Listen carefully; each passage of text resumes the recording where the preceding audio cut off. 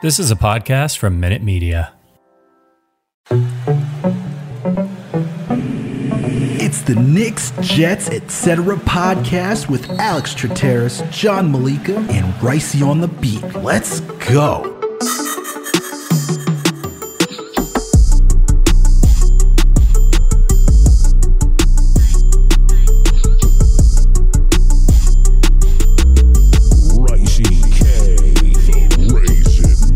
What's good, everyone? Alex Trateris here with another Jets episode of the Knicks, Jets, etc. podcast. So with me is my buddy, my coach, my pal, my man with a plan, the guy who doesn't have to suffer this week because the New York Jets are not playing this week. So his heart, our hearts, won't be bursting through our chest on the ground, killing us. You know who it is. My favorite week, Alex.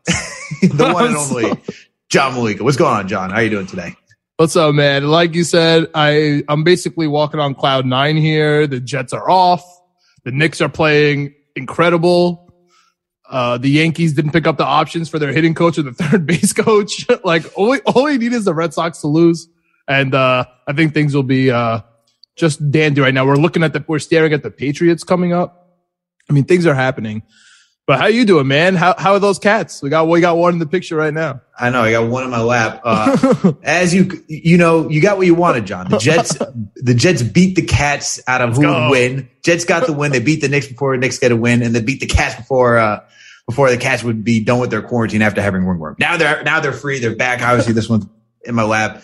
But I'm good, man. We're slowly getting back to a little bit of normal around here, so that's a good thing. But John, I'm bearing the lead right now. We got a phenomenal guest with us on the podcast today. You may know him just around the Twitter sphere, not just the Twitter sphere. He's on JetX too, okay? Cool Your Jets podcast, part of JetX. Okay, you've probably seen his work over at ESNY, Gangrene Nation. Yeah, I'm pretty sure he did some Knicks writing too. I think he may have done some Knicks writing for Knicks Film School when he used to be a blog as well. Guys, we have the one and only, the man with the stats and the facts, Michael Nania with us today. Michael, how are you doing today? I'm doing great. Thanks for that intro. I mean, that's probably the best intro I've ever gotten. So I'm doing great now. Let's go. That's all you got. Trinocast, baby. I forgot to add a daily news article too. Man was in a daily news article about the Jets. Right. Oh, dude, that's right. He had like that full piece. Yeah, man. He had the whole feature on him too, man. Let's talk about that. Let's start with that, Mike. How was that? I mean, usually those are hit pieces and it's negative. How did you get a positive hit piece before the Jet season started, man? Yeah, I don't know. I mean, Manif just reached out to me. He just liked my stuff and he wanted to do it. I don't know. I mean, I don't know if he just wanted to, maybe kind of gain some positive traction back because that wasn't a great time for him in terms of what people were saying about him. But he was really cool when he did it. I mean, I know. There's some other stuff that he's done or whatnot, but when he was talking to me, he was really cool, and obviously he put together a really great piece about me. So I was honored. It was pretty awesome. But yeah, I got in my basement here a printout of the article in the actual newspaper. So that was really cool. It was sick. That was so cool.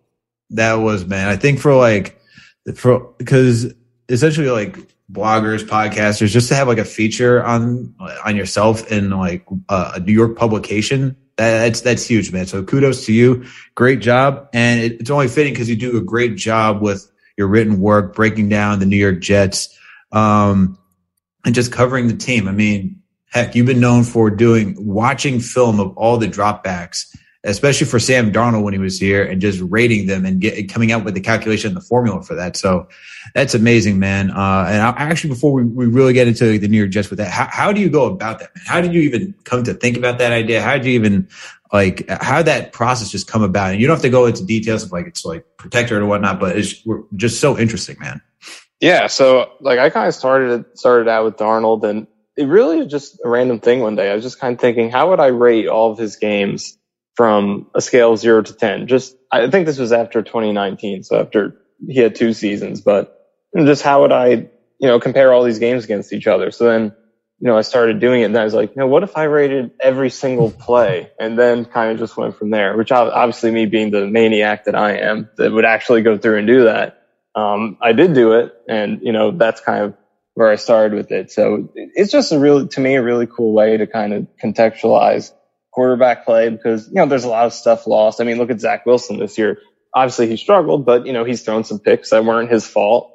and can make the stats look different than they should. And, there's just a lot lost in the box score in terms of quarterback play. So I thought it was a good way to kind of go back and kind of give him a more proper look at how he's been playing. Obviously, I've kept it going with Wilson now because it applies to every quarterback. But so that's really my main goal. I just wanted to kind of contextualize the quarterback play and be like, this is what the box score might say. But if you look at it and you consider the drop passes and you consider the throws he missed that he should have made and the separation from the receivers and the pass protection, everything, this is how he really played, regardless of what the box score says. So that's kind of where I started with it. Okay. How long does it take you just to go through that, man? Because we're talking, it's a lot of dropbacks you're going through. Like, it's a lot of film you're going through. It's a lot of I can only imagine how much rewatching, because it's not just one time you're watching a dropback and watching a throw go through. You're constantly ggoing through it and you're giving a rating to it. So how long does that even take? Yeah, it's definitely the most time consuming thing I do during the week, which is why I kind of do it later in the week after I cover most of the stuff from the last game, do some preview stuff for the next game. But yeah, I rewatch every play a bunch of times because there's just so much. And this is why it's so hard to judge quarterback play just from, you watch the game on TV and then give your review of how he played, because there's so much stuff going on that you have to consider. Just the pressure from every single direction, every single receiver that's running a route. Are they open?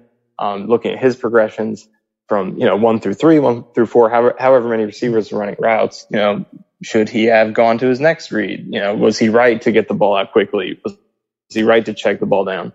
So I go through every play, probably dozens of times, just rewatching it to just go through the whole thought process and, try to figure out if he made the right decision, if he made the most of that play, and then going through it. So, it takes quite a few hours, I'd say, for every game. The quarterbacks probably average 40 plays a game. So it takes a while, but it's a lot of fun to do, to kind of go back in and look at the real story of the game. Because there are so many times that,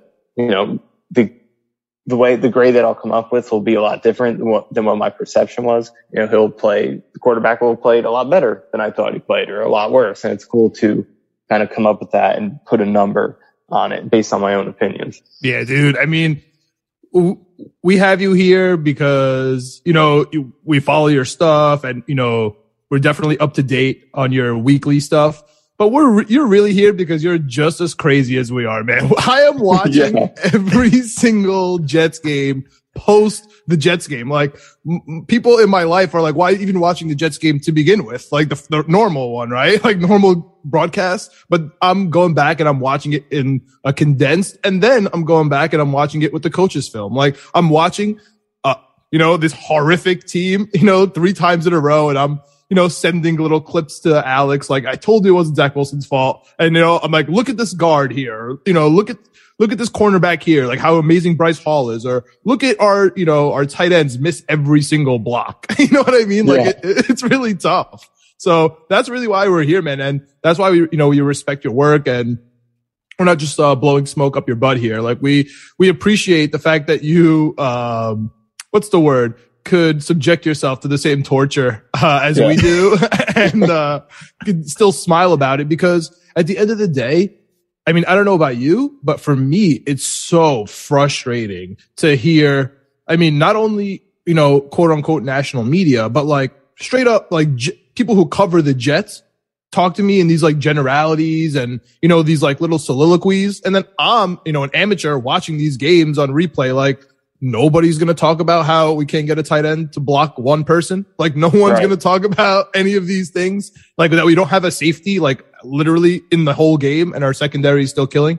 So, that's the main crux of this whole thing. So why not start here, man? What's just your overall general feeling so far about this team? We know what the record is, man. We know about the first halves. We know about the first quarters. But what's just right now? You're watching all these tapes, like we are. So we value your opinion. So just what's your general feeling about this 2021 Jets with all the rookies everywhere, including the coaches and the players and everything? Yeah. So first of all, thanks, for all the, for everything that you said. I really appreciate it. And it's the same thing as you. We're all fans. And I feel for me from the beginning, it's always just been about, trying to look at the team in the most wide ranging way possible, not just going off of narratives or whatever the headlines are on ESPN or anything, but let's actually analyze every single little detail that's going into this big final result, wins and losses, everything that goes into that. So that's really my MO. So, but yeah, with the team this year, I mean, like, even though only one of the games was fun, obviously they're 1-4. They got destroyed in the first half, even though they made the Panthers and Falcons games close. They were getting destroyed in those games.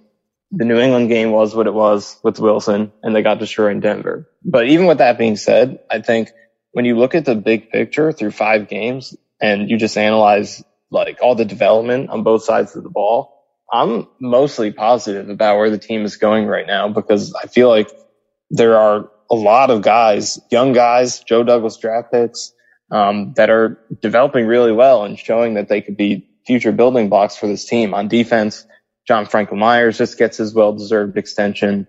Quentin Williams playing really well in his 3rd season. Then the cornerback group, Bryce Hall, like you mentioned, Michael Carter II, CJ Mosley's back. And it's important too, even though Mosley isn't young, obviously, he's going to be around just because of his contract. So you want to see him play well, and he is. Then offensively, AVT and the offensive line. Killer. Tell us about your AVT stats. You don't have to hold it back, man. Go ahead. Yeah, so I mean, just the pass, because the run blocking has been there. Even just starting at the Panthers game, you could see it immediately that he had that. Obviously not perfect yet, but really good. You could see the talent. But the pass blocking, he struggled a little bit to start. He gave up 12 pressures the first 3 games. And the first game against Carolina, he had a series at the end of the game. The last drive where Wilson drove and hit Corey Davis to make it a 1-score game. He gave up pressure on, I think, 4 plays in a row. And that's when Wilson was making all those big time plays, overcoming the pressure to, put together maybe his best drive of the season in terms of overall impressiveness. So AVT did have his, pass protection struggles to start, but he's so quickly progressed. The last 2 games, he's just been on fire. 0 pressures allowed the last couple of games. And it's been legitimate too. He's picking up stunts. He's picking up blitzes. He's winning 1-on-1 against Grady Jarrett. Against Jeffrey Simmons with the Titans, good players. So he's progressed really quickly, and we'll see if he maintains it. It's 5 games, but it just great early returns for him. And then Michael Carter at running back, I think, even though the numbers haven't been there, he doesn't go down. He breaks so many tackles. He's near the top of the league among running backs in terms of missed tackles forced per carry. So just you look across the roster, I think there are a lot of good things going on, and things haven't clicked yet because you got rookie head coach, rookie OC, rookie quarterback, and rookies all across the roster. So things haven't necessarily clicked yet, but I think in terms of the individual talent, there's a lot of good stuff going on. And just the way that they were able to fight back into the Panthers and Falcons games, 2 games that I think under Adam Gase and even later Todd Bowles days probably would have just been wire-to-wire blowouts. The way that they were able to fight back into those games was really impressive. So I could just see Todd Bowles' face just like staring into the abyss, like down 17-0 versus the Falcons in the first half, just like staring. I could totally see that. Yes. And it would just go on and on, and the comeback would never just come. And instead of complaining about not making a stop to maybe actually get back into the game, we'd be complaining about, oh, why are you punting down 35? Those are our discussion. Yeah, why are you throwing a screen down 3rd and 19, but nobody cares? That's 24-0. Yeah, exactly. I know. So we've come a long way from that type of discussion to, okay, our team played awful, but we're still in this game with a real chance to win at the end. So I feel like that is legitimate progress. And obviously it's, a low bar to clear with this team, but it is, they won 2 games last year, so you do have to take your baby steps to get halfway there, baby. We're halfway there. Exactly. So overall, like I'm feeling, and we haven't talked about Zach Wilson yet, which I'm sure we will, but overall I'm feeling pretty positive about just the development on both sides of the ball. And you got to be patient with this team. Yeah, I mean, that's what Alex preaches. Alex has been preaching patience for days. But real quick, I love that we asked you about the generalities of the Jets, and you brought up not only 2 rookies, but I mean, I went to the London game last week and I was fortunate enough to meet AVT and Michael Carter, the only 2 players that stopped and hung out. And they are just awesome human beings. Like AVT and Michael, like they were talking to everyone, like on a personal level. They were just chilling. Like AVT was going through his like workout rep with some English guy that asked how he works out. Like they are just really cool people. So it's really, I think it's going to be important for those kind of players to infect the locker room once they're no longer rookies. And like you said, like they're killing it. They're learning so fast. And I know Alex wants to tell you about patience because like everyone's favorite guy in the whole world, Elijah Moore, like where is he? Yeah. I mean, I'm waiting for Elijah Moore too, but yeah, I mean, if we're like, look, both of you said it, Michael said it. It's not only like a young rookie quarterback. We're talking about, we're also talking about rookies all around, right? We're talking about Mekhi Becton, who's out right now, who would be in his second year. You got Elijah Vera Tucker in his rookie year. You got Michael Carter, who's essentially become our starting running back to a certain degree, even though it's still, it's still, what is it? Committee. We got a committee. Two-headed monster, it's not whatever you want to call it. Yeah, it's not. He's a rookie back there. And, it's still young with Michael Ford being a rookie offensive coordinator. You got Robert Saleh as a rookie head coach. Everyone's learning at the same time. So it's going to take time. I mean, we keep talking about how it will take, we've literally gone through, we were supposed to have a rebuild when we never truly finished or even had a rebuild. Now this is the rebuild. Mm-hmm. So now we actually got to be patient with the rebuild. And I know everyone's like not happy to hear you're telling me to be patient again, but that is where we are. But Michael, do you want to go by Mike or Michael, by the way? Which do you prefer? Let's do Mike, just for the sake of less syllables. Okay. Appreciate it. All right. So Mike, you brought up Michael Carter. I just want to get your take on him because you talked about how he just doesn't go down easily. I see him. He's starting to find the holes better. He keeps moving his feet, trying to plow through, and it looks like he's getting a little bit more patient. But what are you seeing from him? And do you think he could be like, I know that we have like Tevin Coleman and Ty Johnson coming in here, but everyone was screaming their heads off like a couple of weeks ago where Ty Johnson should be in there on third down because he's not pass blocking. Yeah, that was me probably leading that charge. But do you think Michael Carter could be in there pass blocking right now? Do you think he has the capability to do so? Like for some rookies, it's very difficult to do. What are your takes on him? Yeah, in terms of his pass blocking, I feel like we've seen flashes. Like there was that one play in this Falcons game where I think he got called for a penalty, but he had a really good pickup where things broke down, and I think it was a defensive tackle. It might have been Grady Jarrett where, he picked him up and it kind of gave Wilson space to scramble. I think he got hit with the face mask or something, but it's still a good pickup, good awareness. And he was good at it in college. So, I think he does have the capability of doing it. Obviously he's a smaller guy, but picking up pass blocking for running backs is just more about positioning and willingness. As long as you can get into the right spot and give a full effort, it doesn't matter how small you are, you can still do it well. So I think he does have that capability to be a 3-down back. I don't know if he ever under LaFleur will, get like Christian McCaffrey, Derrick Henry playing time and snaps, because I think the committee approach is just kind of a core element, but I think we can see him get a bigger portion of the load, to the point where he is like where he is right now. I think he's getting, 10 plus carries a game, 5 or so targets a game. I think he can maintain that, maybe get a little bit more, but like you said, like his elusiveness has been great. And I know the yardage isn't there to show for it yet, but when you watch him play, just the eye test is there. He's breaking tackles consistently. Guys try to cut him down by the feet and the ankles, and he runs through it every single time. So I think the numbers will come in due time because the elusiveness is there. And I think with vision, that is part of the reason that his numbers aren't so great. I think there are some cutbacks that he hasn't hit, but he has gotten better at that. Most of those, I think, were in the first couple games. He has gotten better with it. So he really does have that complete ability, I think. So we'll see if he can continue growing because we've seen steady growth from him. And I think flashes of true 3-down ability. For sure. And like I said, it's slow, like you're starting to slowly see that like patience and seeing how to find the hole.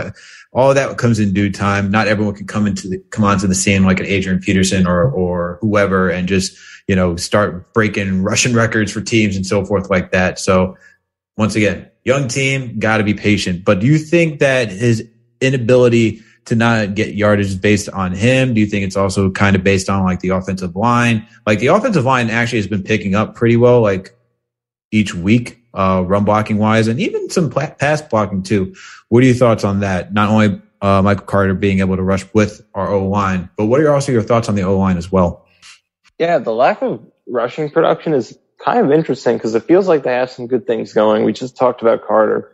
AVT has been great this season. I think Morgan Moses has run blocked pretty well. Connor McGovern has been pretty good, I think, as a run blocker. So there's some good stuff going, but I think run blocking, the most important thing about succeeding in the run game is that it really has to be a collective unit, everybody, because you can have 1, 2, 3 great run blockers, but it only takes one blown block to really blow up a play. And I think that's what we've seen a lot of this season. I think we've seen good individual efforts run blocking, but whether it's been Ryan Griffin or Tyler Croft has been disappointing as a blocker. Yeah, man. It's been tough to watch on film, man. And I'm an amateur. Like, it's so tough to watch from my perspective, man. It's been brutal, the tight ends. So the tight ends are a big part of it. Greg Van Roten, obviously, everyone knows at this point what he's been doing. And George Fant, I think, has been great in pass protection, but run blocking, I feel like on the left side, he's been a downgrade compared to Becton. So I think the seeds of a really good run game are there. We saw it against New England. The run blocking in that game was great. They're consistently getting pushed, and they're very consistently getting solid gains. So I think the seeds are there. It's just, when your tight ends are struggling as much as they are, when you have a consistent liability in Van Roten, sometimes you're going to have fairly well blocked plays that don't result in a big gain because one guy blows block, defender comes from the backside, and potential 20-plus yard run turns into 7 yards, or potential 5 yards is a stop of the line of scrimmage. So I feel like that it should come in due time, especially once Becton comes back. But that's kind of what we're seeing right now. But I feel like in the future, you can be hopeful because there are pieces in place with AVT, with Becton. We'll see what they do at right tackle and center, but the foundation is there. So we'll see what happens. It does have to get better, though, to kind of help Wilson get into less third and longs early in the game. Well, I'm so glad you said that. So I personally, I think that the first and the second downs have been pretty decent, right? Like the run blocking, the play calling, the execution, like we're getting to third and short for the most part.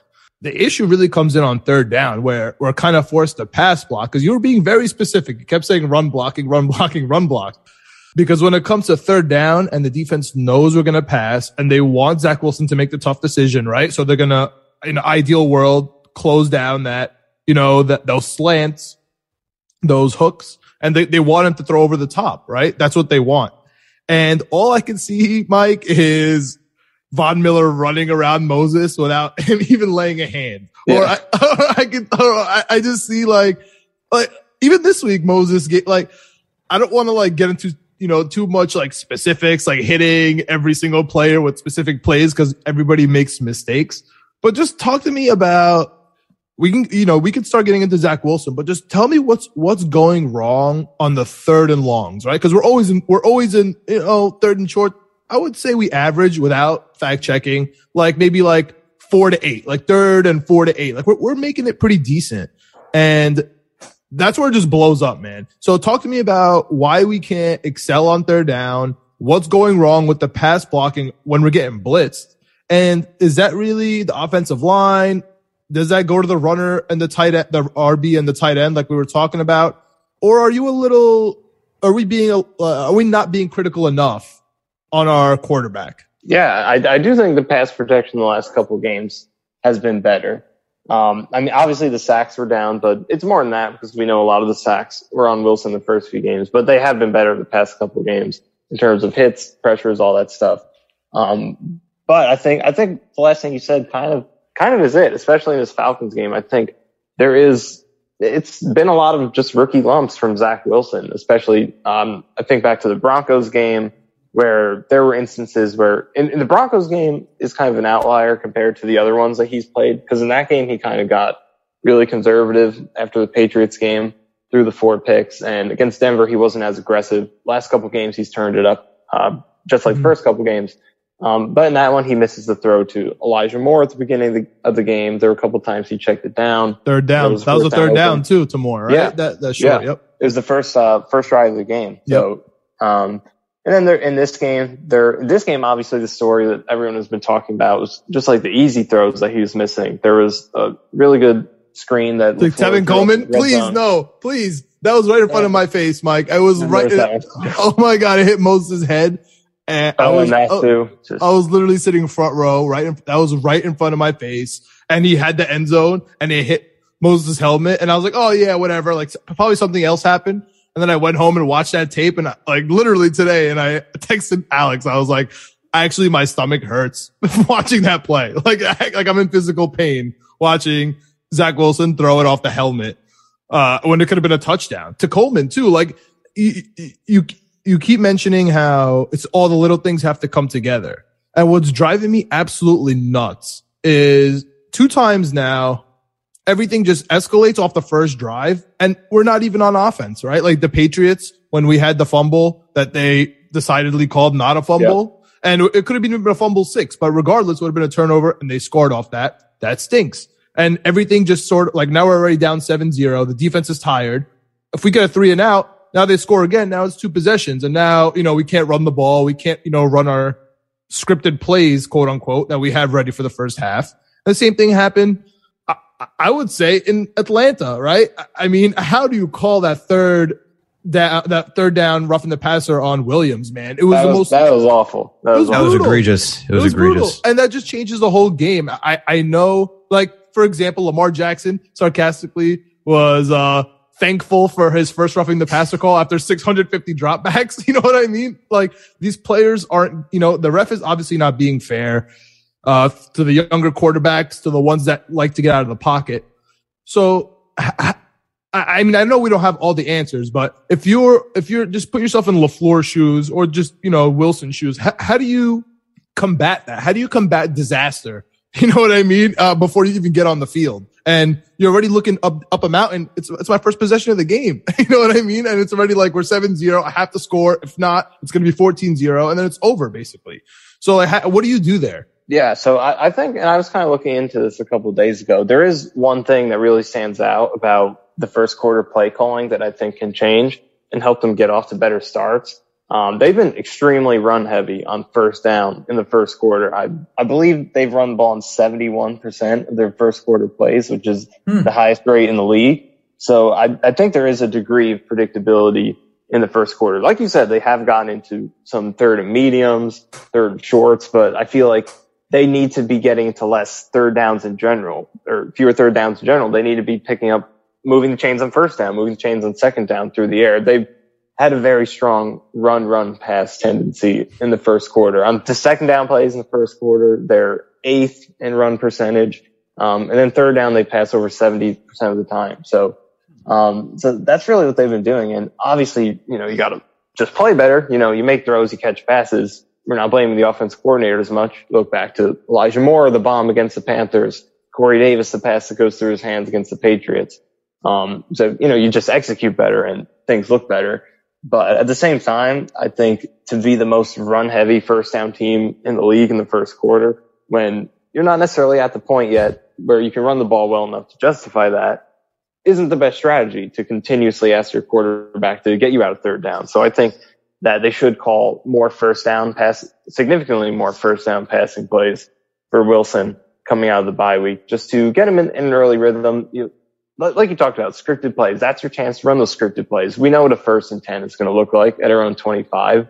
So get him a chance to play in that situation, not wait till third down to get him in his rhythm when, like you said, predictable passing situation. O-line struggles a little bit more when Greg Van Roten has to go one-on-one against Grady Jarrett or whoever, and he knows that he's going into a pass set and there isn't the threat of the play action. So I think LaFleur can be a little bit more balanced in the first quarter, because I think that's why they kind of do better later in the game, because they don't necessarily go extremely pass heavy until obviously when they're in a huge hole in the fourth quarter and you have to pass. But middle of the game, when he kind of shifts away from super run heavy to being fairly balanced, that's when I think we see some success. So I think if he can just tone that down, doesn't have to be pass heavy, but just be balanced, average, 50-50 between running, passing, all 3 downs in the first quarter, I think could help a lot more. Because right now it is very predictable with the run, pass in the first quarter. So I think that can improve. Okay. My question, so you talked about 71%. That was on like first downs, you said, right? They run on first downs in the first quarter.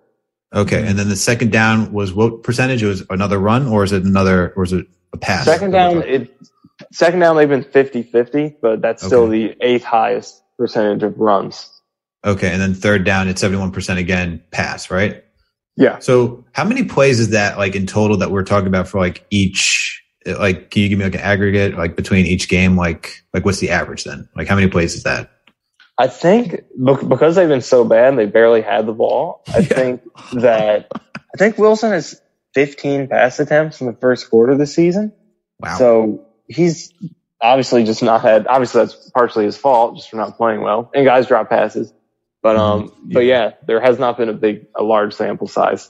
So funny, dude. This is like perfect. This is like exactly what Salah said, man. He literally said the first half we run our scripted plays. Third quarter we adjust, which, okay, you find out that they're guarding the run. We do the pass. And he said fourth quarter is a free for all, which is exactly what the stats are showing as well. Yeah. So I really think that some more first quarter balance, can help them out a little bit. And like we talked about, this is a rookie offensive coordinator in LaFleur as well. So I think the bye week should be a good chance for him to evaluate everything, kind of take a look at the tendencies and come out with a slightly altered plan. Because I think, like I talked about the run game, and there are seeds of success there. I think you could say the same thing about LaFleur, who has shown that he can adjust in the second half really well. The Jets are outscoring teams in the second half this season.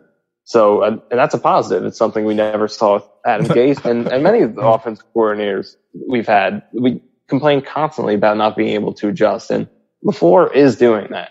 It's just starting the game, being able to have a good plan coming in and being able to adjust before the half, because, second quarters haven't been good either. So I think that's a good way they could kind of start coming out of the bye week. Okay. And to follow up on Zach for another question for Zach Wilson, then we can finish with the wide receiver and go on to the defense. For Zach Wilson, right? And watching this offense, we saw when he was at BYU that he likes to get out of the pocket, that he likes to throw the deep ball, So do you think that they're pretty much trying to establish a run game? Because one, it's always been touted around the league that for a young rookie quarterback, you want to have a solid, strong run game in order to ease them into the NFL, because they're just not there with the speed and the reading of the defense yet. Also, do you think that it's partly because that they want to establish the run, that way they can do some play actions and get Zach Wilson on the outside and start having him just be in his comfort zone to make those type of plays? Yeah, I think it definitely seems like that they're trying to emphasize building that run game. And that was the plan, to really be a run first team and build it off of that. Like you said, they've been very aggressive throwing the ball. Wilson's near the top of the league in terms of his average depth of target. He throws among the most deep passes. So they're not playing it safe there. It's just that, you get down quickly, you can't run the ball. Now he's throwing it too much, but I think, like you said, they want to be able to run the ball well, and run play action so he can do what he's comfortable with, and that's getting outside the pocket and throwing the ball deep. We've just seen too much of it, and in too many dire situations where he's down a lot, so he's forcing things more than he should be, or it's third and long, and he's, again, forcing things too much. So the lack of success in the run game is definitely hurting that aspect in terms of putting too much on Wilson's shoulders. So I think that it's very important that they get that run game going, as much as I think they should be a little less aggressive running the ball early in the game, because I still think that is too much, because you can try to work the run game in and support your quarterback without doing it more than everybody else in the league on first down in the first quarter. So, but they do need to be more successful. I think once that success in the run game comes, I think that will be, aside from any adjustment that they can make, just sometimes it's as simple as play better, run the ball better, and that'll catch the ball, right? Adjust meaning don't drop it. Sometimes it is that simple. For the wide receiver core in general, especially one Corey Davis, just catch the ball. Come on, you're the primo guy.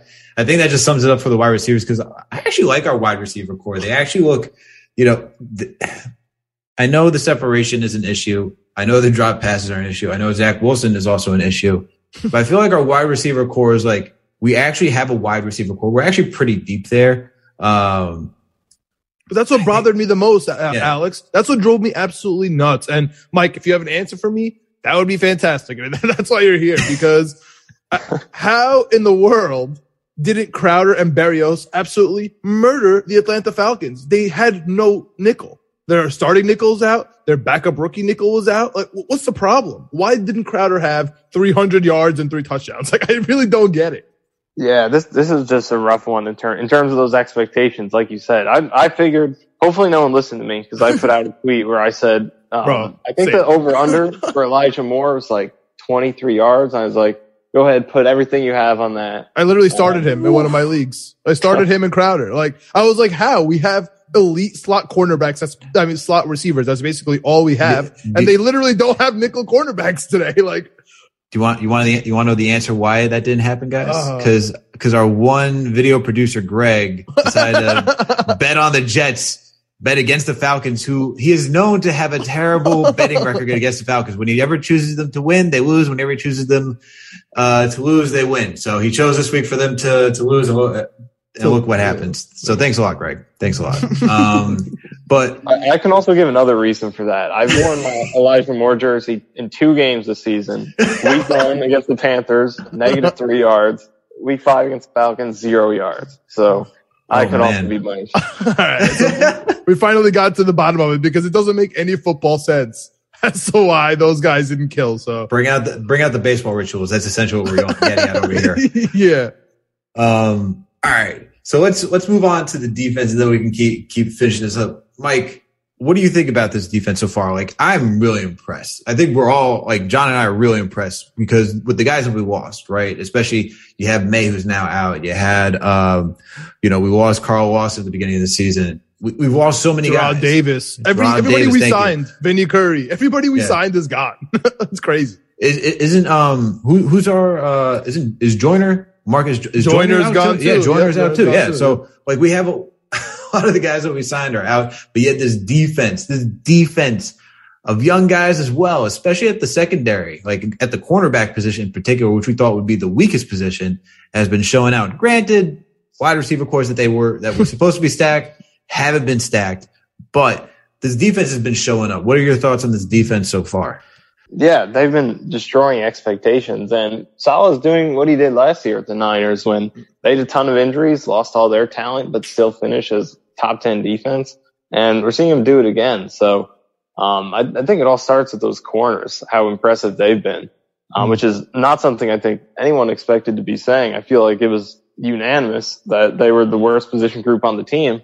And here we are. They're maybe the best in competition with the D-line probably, but dude, they cut Bless Austin like a week before the season. We're like, oh my goodness, like, what are we going to do right now? And then they were talking about, we'll go by committee at quarterback. And we're just like, what are we talking about? I know. Yeah. But here you are. Now you have a completely normal, no committee, just flat out good cornerback group with all these young guys. So, they've been excellent. Bryce Hall, Michael Carter II in the slot. Obviously they've been the headliners. And then even the depth, like, I know Brandon Echols and Javelin Guidry haven't necessarily been as good as them, but I think just the fact that those are your second guy on the outside and then your fourth corner can come in and be as, solid as they've been when, in the past you're talking about Rashard Robinson or Lamar Jackson last year. Guys would just come in and get absolutely or penalties by Buster Screen. Or screen. And these guys are out there and it's like, they're not perfect, but they're not getting beat over the top and they're not committing big penalties and the game just goes by and you forget they exist and that's great. So the cornerback group is really impressed. Mosley, like you said earlier, has come back and I think been himself. And then the D-line, I think, has been playing really well, especially without Carl Lawson, to think about how good they could have been or could be next year when he comes back is really tantalizing to think about. Franklin Myers has done a great job converting to the edge. Quinnen, I think, has had he's on his way to putting together, I think, that year 3 leap that could put him in that conversation as a top 5 type of guy. Sheldon Rankins has boosted the pass rush, and then Foley's being Foley. So, and Bryce Huff too. So there's so many pieces. Except in pass coverage, right? Except in pass coverage. Except in pass coverage. It's just interesting. You know, Franklin Myers gets that big deal, and we're all hyping up. They're like, maybe let's see if he can cover Kyle Pitts now. Like, maybe he can do anything. So that was rough. That was rough. I mean, that was the craziest thing I saw. I was like, really? This is what we're doing? First try? It stinks, right? Because last year we were so bad against the tight end, and we all knew it. And this year, that was what we were so worried about, right? And then that's why we drafted 2 safeties that converted to linebacker. We're like, okay, like, let's do this. First couple of weeks, it wasn't really them, but somehow we were good against the tight end, and it just, all the doors blew off. Do you have any thoughts on Sherwood and Hamza? Yeah, I feel like for them, it's definitely been a predictably tough transition. I think it's more so than the corners. You would expect them to struggle because of the position change. And I think on special teams, they've been good, but definitely defensively, there's been bumps. And I do think Sherwood had his best game against the Falcons. He definitely looked better. But he's been moved. Both of those guys, I think, have been moved around quite a bit in the run game, and they're very light for linebackers. So you would expect it, but the potential is there. You know, they obviously are unique in, you know, what they're doing, transitioning from safety, and have the ability to be useful, versatile pieces on defense. But, I think it's definitely going to take at least until next year. But the guy we haven't talked about yet, Quincy Williams, has really surprised coming in there. And I think, to be fair, there was a little bit, he was a little bit overhyped first couple of games there because, you know, he was missing tackles, over pursuing screens, stuff that, you know, you see the highlights, but, you know, you talk about all those plays we complained about in the Titans game, the 3rd and longs. That was on him. Making that mistake on most of those plays. So there was good and bad, but I do think the Falcons game, he finally put it together and was legitimately really good. I'm still so mad about that first drive. It's such a disservice to the Jets and such a disservice to him, man. Yeah. If he would have came out and got a sack on the first drive, like it's just different. You know what I mean? We're like, oh my goodness, again with this guy. He's killing it. The Jets' momentum. Like, we were ready to go, man. Oh, so frustrating. Like, what were your expectations on the Jets coming into the season? Like, did you think we were going to make the playoffs? Like, did you think we could, like, be around 500? Like, what did you think? Or did you expect this? Because I personally did not. I did not expect 1-5. Maybe, like, you know, nothing crazy, but, like, the way we lost these games have been kind of tough. Yeah, I think for me, I was kind of in that 6-7 win range. But Lawson, I think, had a big impact on it. I was probably more, you know, thought maybe 9 is possible, 8 or 9 with Lawson. So that was a big hit for sure. And you know, just seeing it now, like, if he was there and Franklin Myers and Lawson, Huff is your situational guy, you know, this could be the best pass rush in the league. So I think that definitely took a hit, but I do think to start the season, I definitely expected better. I would probably figure they'd have 2 wins at this point, maybe 3. Yeah. And just, you know, I think that we've seen a lot more kind of typical Jets sort of stuff that we didn't hope that we weren't going to see, you know, getting destroyed by the Broncos and 4 picks in a game from the rookie quarterback. But again, like we said earlier, just the fact that they made a couple of those games competitive, I think is still progress compared to what we've seen recently. But, you know, looking at it, and it's easier to say now that we're in this situation, but I think it probably would have been more fair if we expected a tougher start and then finishing stronger and getting to those 6-7 wins more so in the back half compared to, you know, kind of being up and down throughout the season. So I feel like that's still what could happen, because with the collective talent on this roster, I feel like it's better than the record, better than the point differential, and we should see progress towards the end of the season. And the schedule doesn't really line up with that. The end of the schedule is kind of tough. You got a couple of Bills games, the Bucks, and the soft part of the schedule is kind of coming up right now. Tom Brady. That guy too. So I feel like we could see maybe a couple wins in these next few weeks. That may be a little bit of a rough patch, finish stronger. But yeah, I did not think they were a playoff team. I thought potentially, but probably 6-7 wins is where I was putting them. That's like where I had them as well, 6-7 wins. So I don't think that they're that far off to still accomplish it. All this is gross. This is gross to watch. I mean, it's gross to watch because it's the offense. If if we're talking about Zach Wilson not having 4 interceptions against the Patriots, if we're talking about our wide receivers actually catching against the Broncos, we're talking potentially competitive games. We've had one against the Panthers. We got that win against the Titans. And we still made it somewhat competitive, even with a sloppy game from Zach Wilson against the Falcons. So if he continues to learn, have a little bit of growth, like I still think that we can get there. It's going to be an uphill battle to get there, but I still think it is doable. They just have to come out of this bye week and really hit the ground running with some real adjustments. So with that, Mike, do you think the Jets should be sellers or buyers at this trade deadline? I think there are a couple different ways they can go in both directions. Like in terms of Marcus May, I feel like it's a good time to sell with Marcus May. I think that he doesn't seem like there's a lot of interest in his side coming back. Doesn't seem like the Jets want to go to his number. Doesn't seem like his agent really wants him to be there either. that as well. So it seems unbelievable, man. That was definitely wild just to come out. So frustrating, dude. Like so that. Frustrating. Seriously, why does it have to be like that, bro? Like, come on, man. Like everything was so great with you, Marcus. Like you're our guy. Whatever. Just the Jets with safeties that they pick. It just can't end well with them. So same draft too, back to back. So you know what it means. Picks. Second round pick, man. We all know about the Jets second round picks. It's just trade them, How dare you. light them on fire. Stop. We got faith in Denzel Mims over here, all right? Whatever you say. Elijah Moore is going to break the second round curse. I think he will. I hope so. But yeah, I think Marcus May is an opportunity to sell. But I think there are some ways you could buy and help out the team.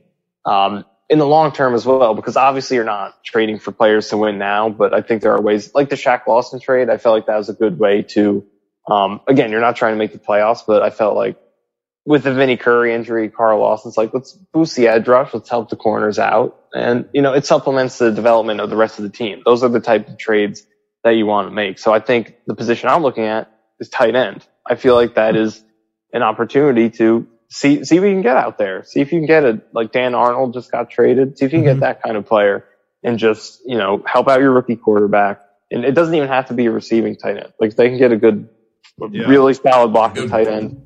Pass blocking or like run blocking tight end. That'd be nice. Get Ryan Griffin off the field. Get someone who can block. And I think it would go a long way. So I think that is where they should be looking. See what you can, they have a ton of picks. So see what you can get on the tight end market and right guard too. Look at that as well. So either of those positions, I think they should definitely look into buying because not necessarily you're trying to make a huge move to make the playoffs this year or even get a star for the long term, but you can find guys who could help your rookie quarterback develop right now. Yeah, for sure. I'm just nervous about this whole OJ Howard thing. Like I don't want to trade for a tight end who's injured. I don't want to trade for, like you said, somebody who's supposed to like put us over the hump. I get the Lawson signing, but was it really a good signing? Like, was it a really good trade? I don't know. Something about football trades just don't really translate into immediate impact. If we could trade Marcus May for a draft pick, I would be ecstatic. I don't care. Like, just give me a draft pick. Hopefully not in the second round, and we'll move on from there. Can you imagine? Comes back with like, we'll give you 3 second round picks. No way. Like, no. Give me 1/4. That's fine with me, bro. So do you think that we're going to be able to come out of this bye week and actually beat the New England Patriots? Because it's going to be the first team that we repeat play. So that's big for all our rookies, our rookie coaches, our rookie quarterback. But also at the same time, Bill Belichick just watched Zach Wilson go against him, right? He watched LaFleur and what he does. So that's also kind of scary. Like, how do you think we're going to come out versus the Patriots next week? Yeah, I think looking at the Patriots matchup, I mean, it's probably maybe not better than the Titans, but better than the rest of the games in terms of the best team performance. I think there was a lot of good stuff in that game. The run blocking, I feel like Elijah Moore is getting open a lot in that game. Also, you didn't have Crowder back at that point or Cole, and Mims wasn't involved yet. The defense was really good. They kept getting put on their own side of the field, holding them to field goals. They forced really like 4 fumbles in that game. They didn't get any. Yeah. There was the one on the first drive that obviously should have been one. There was Mac Jones had a fumble that he recovered. Yep. And there's one fumble that I didn't see initially, but on the replay you could see Marcus May sacked Mac Jones and he knocked the ball out. But he fell on it. He fell on it. So same thing last week, by the way, versus the Falcons. Like we had not only the Hurst fumble that he lost, but there was like 2 or 3 fumbles. Like one fell out of bounds. Another one the Falcons recovered. So the defense has been really getting the ball on the ground, man. And we almost had. I mean, there's one where we should have pick six, man. Oh my God, no! Don't even bring that up, dude. Don't even bring that up. We would have won the game. That was that screen pass was just insanity. God damn it, man! God damn it! I'm so mad. Yeah, it's telling me.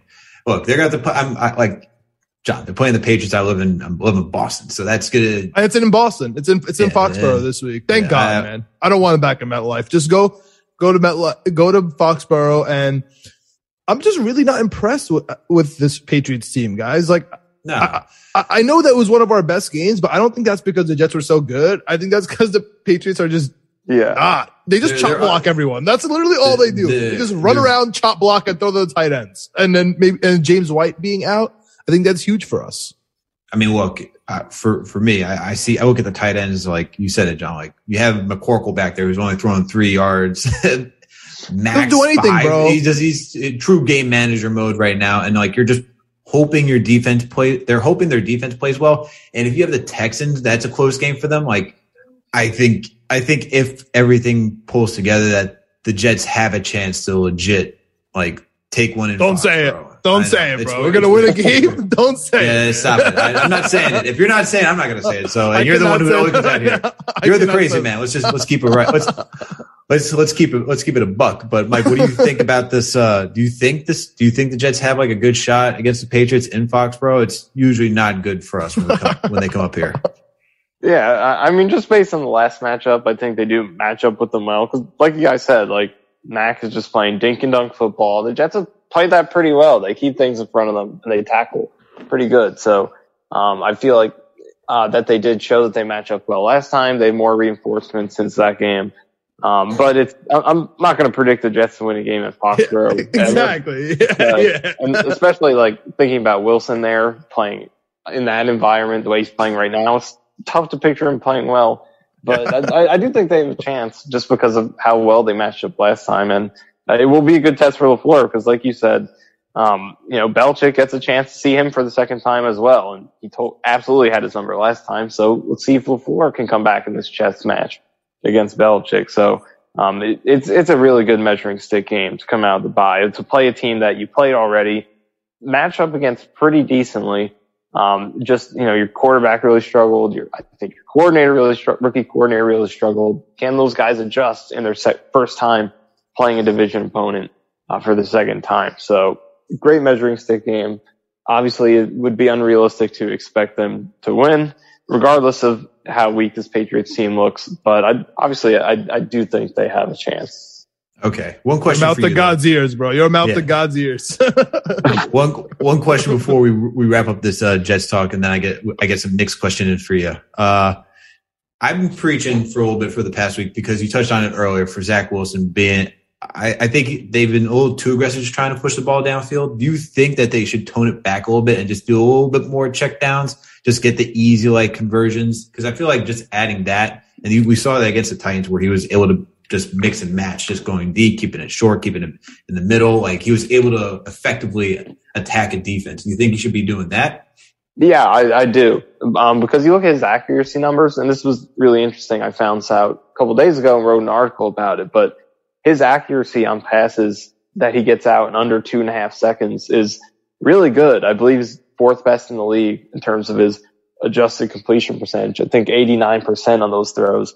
And then over 2.5 seconds, I think he's all the way down at around 61%, which I believe is 6th worst in the league. So that's been a really important split for him. When he has gotten it out quick, the accuracy has been better. So I think dialing it down a little bit is the way. Obviously, you don't want to make him into a game manager and just start screens all day. Like the Broncos game. The Broncos game, I think, was an example of him just in terms of the way he was playing, toning it down a little bit too much where he wasn't himself. But the extent that he's played for the most part this season, is too much. He's been maybe the most aggressive quarterback in the league. Part of that's him, and part of that's just the way that they've called the game for him.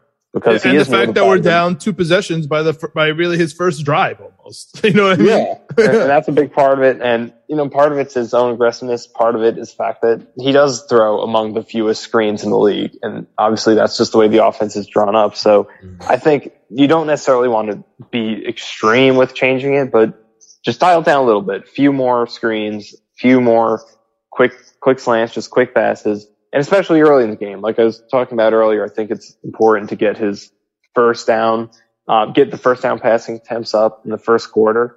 And that's a good time to put them in when you can plan it out, when you can look at the opposing team's base defense to start the game, figure out where the weaknesses are, and attack that with screen passes and just quick plays. So, I think that I don't think they should dial it down too much, because the thing he's doing the best right now is throwing the ball deep. That is definitely his best skill right now. For sure. And you don't necessarily want to take that away.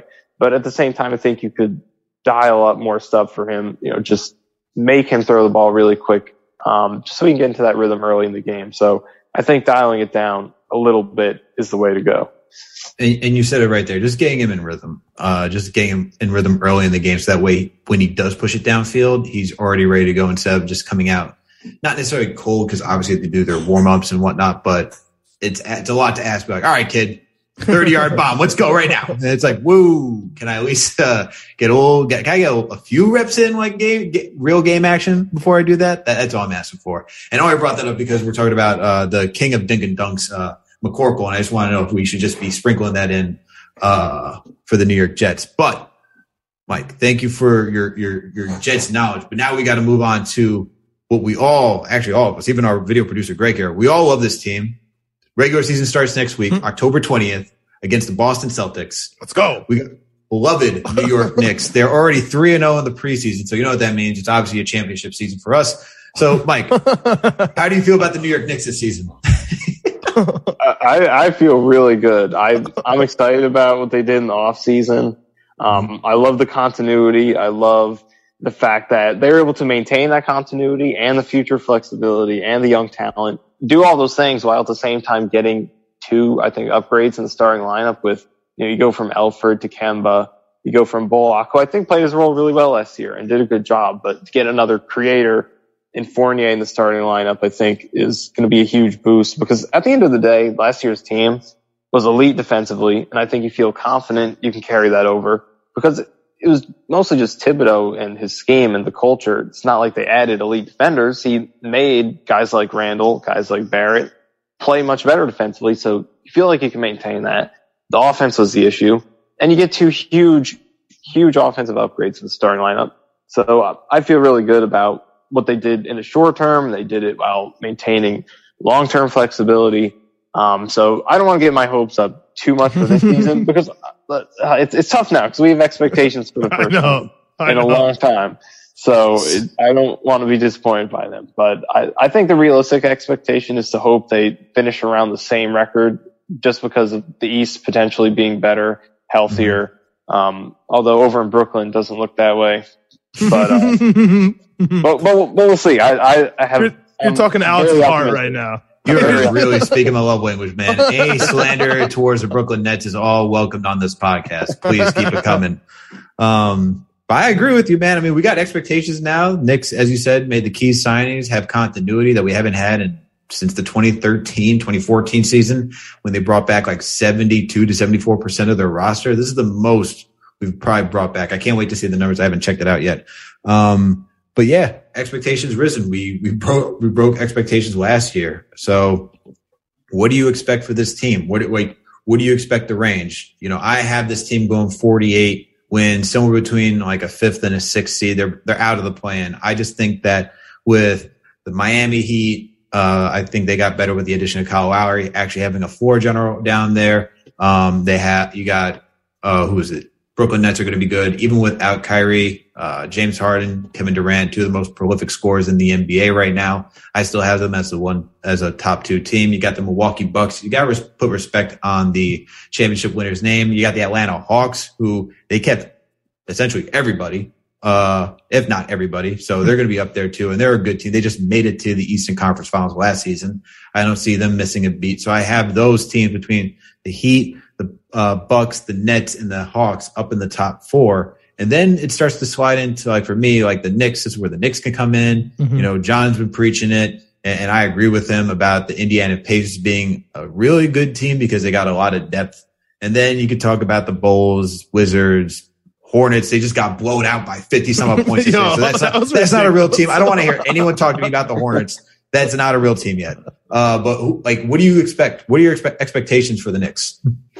Yeah. So last year they were, over 82 games, about a 46, 47 win team. So, I feel like they did kind of not necessarily luck out because they did their job, but the East I think is going to be stronger this year.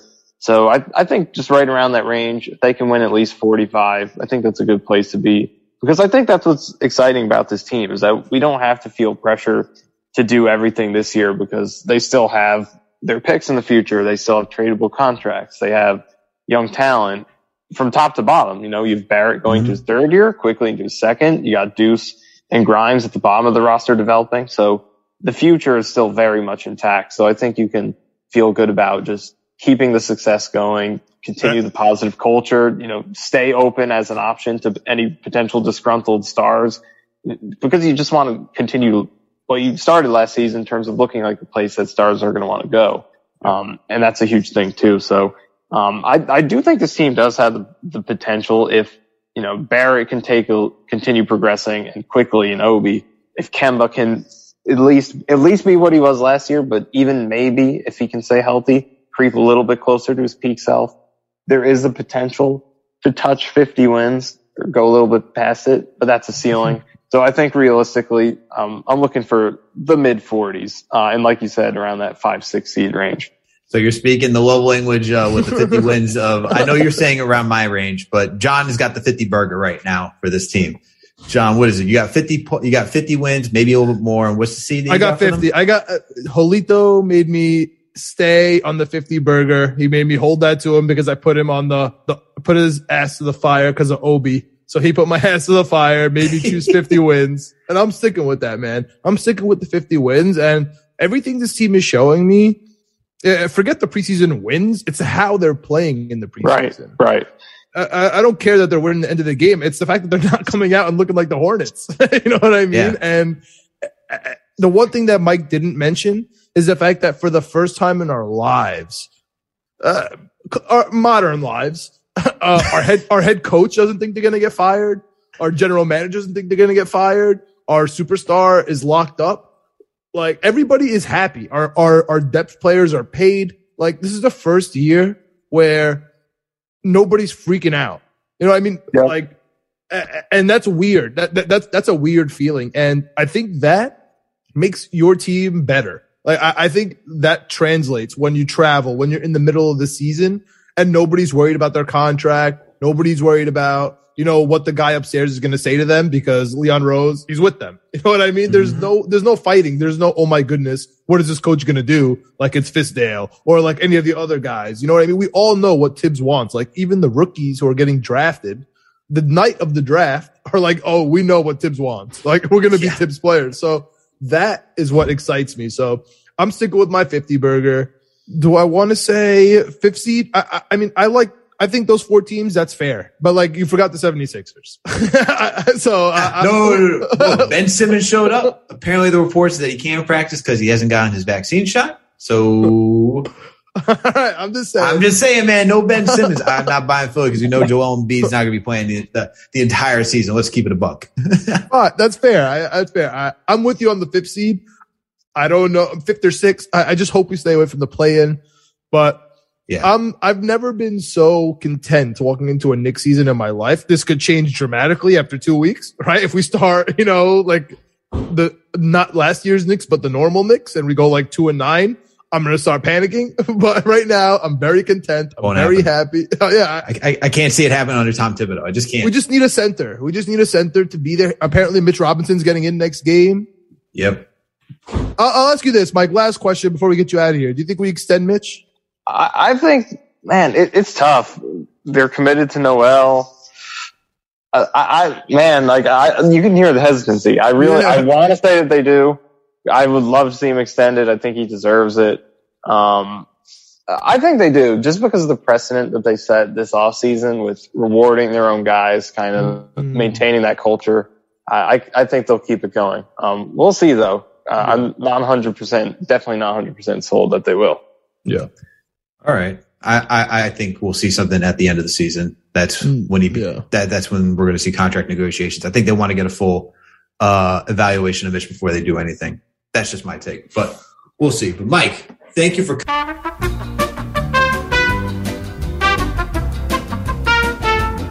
What's good, everyone? Alex Terrace here. And it may sound like the recording ended abruptly, and that's because it did. So this is the ending right now because, funny enough, I guess my cats have heard John and I joke about them on who would win first between them, the New York Jets, or the New York Knicks. And I guess today was the day they decided to wreak havoc on the recording process and decided to unplug my computer. And because of that, that's why the ending didn't go as it normally does. So I'm doing it for you, and I'm going to do it for Mike. So make sure to go check out Michael Nania, who's an awesome guest, gave us a lot of insight.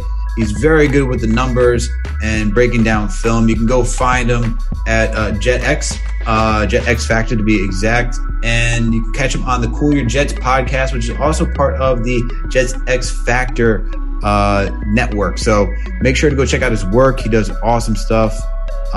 Yes, please make sure to go check out Michael Nania's stuff. And if for us, right, make sure to give us that 5-star review on Apple Podcasts if that's where you listen to us. And if you don't listen to us there, it's okay, because guess what? You got Spotify, Google Play, Amazon Alexa, Stitcher, you name it, we're there. On top of that, you can find us on YouTube. So make sure to hit that subscribe button, make sure to hit the notification bell, and make sure, just to give that like sub, because that's always a good thing. It's always a polite thing to do. And last, but certainly not least, please make sure to follow us on all social media platforms, whether it's Twitter, Instagram, Facebook, TikTok, you name it, we are there. All right, everyone. We'll catch you later next week for another Knicks episode of the Knicks Jets Etc. podcast. And to end it for John, let's go Jets.